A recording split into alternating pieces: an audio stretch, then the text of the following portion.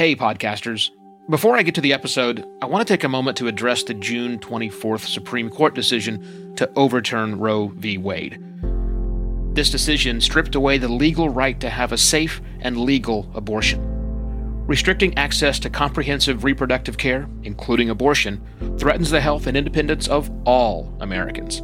This decision could also lead to the loss of other rights. To learn more about what you can do to help, go to choice.crd.co. That's choice.crd.co. And I encourage you to speak up on your podcast as well. Take care and spread the word. Warning, this episode was not recorded in my studio with my studio quality microphone. Yeah, it's going to be a little rough.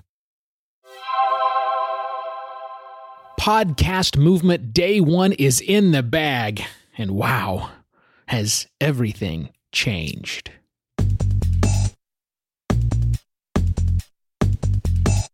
Hello, and welcome to another Podcast Pontifications with me, Evo Terra. I am coming to you recorded from my hotel room in Orlando, Florida, where I am attending Podcast Movement 2019.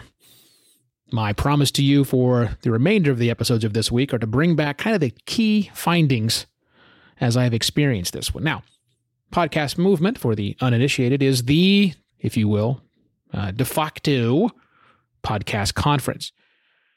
And 3,000 people are here with me. Today was the kickoff, the official day when we got our badges and walked around. And my primary takeaway, I think, from today is, well, like I said at the intro, wow, have things changed in 15 years. I can see that not only in the vendors that are exhibiting in the hall, but also in the faces of the attendees that are here with me. I've known podcasting has changed. You've known podcasting has changed, but to be here and to experience it firsthand, all of these new people with new ideas, again, attendees, vendors alike, it's got me really excited about what's happening for the future of podcasting and how podcasting is going to be made better by all of these people. Now, it's hard to measure that. It's hard to figure out what is going to happen and predict the future, but all I can say is things are drastically, well, if they're not different right now, they will certainly be different after this moment. And it's not Podcast Movement 2019 that caused that change.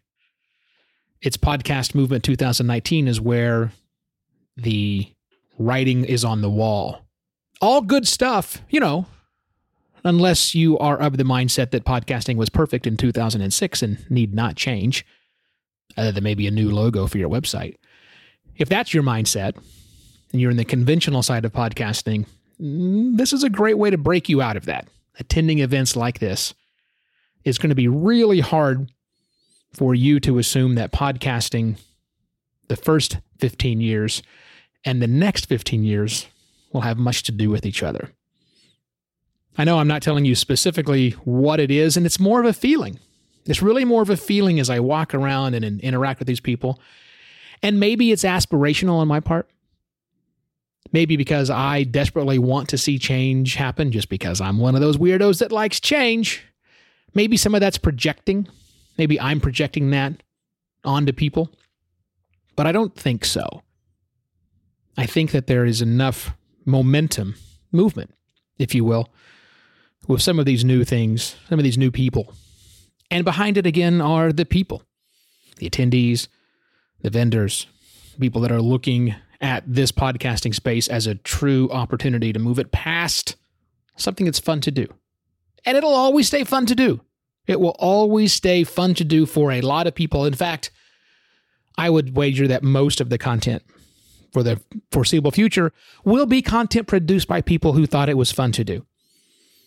But if what I'm seeing here is any indication, then it's going to be people who are producing content that is fun to do, fun to listen to, and has some legs to take it to the wider audience. Again, maybe I'm projecting. We'll see what happens tomorrow. Because tomorrow, midday, around this time, I will come back up here and give you my thoughts of actually attending some sessions, actually engaging with some of these vendors as things move on. But for now, enjoy this special bonus episode of Podcast Pontifications, only available in audio. If you are one of the 2 people who like to watch the videos that I also put out, no video on this one. Also, there will be no long-form blog post. You might have missed that. I actually do create a long-form blog post of around 1,500 words that accompanies each episode, but not doing that here for this little Podcast Movement 2019 miniseries, all audio-only bonus episodes. If you're here and attending and you haven't yet reached out to me, please do so. I had somebody in line today say, hey, I listen to your voice every single day, which is awesome. I love to hear that. But please definitely reach out. We will find some time to get together. Just, tweet at me is the easiest way. I'm Evo Terra on Twitter, or you can email me, evo@podcastlaunch.pro, which you've heard a million times. And if you're a business owner out there thinking, I need to be in this podcast space and I am not yet there, you can reach out to me and do that. I actually got a new client today. Yeah, here at the session. No, he's not at the session. We talked about it today and we're locking things down. Evo@podcastlaunch.pro. Go to podcastlaunch.pro to see a list of all the services that we offer our clients. And I shall be back tomorrow with another mini-series episode from Podcast Movement 2019. Cheers.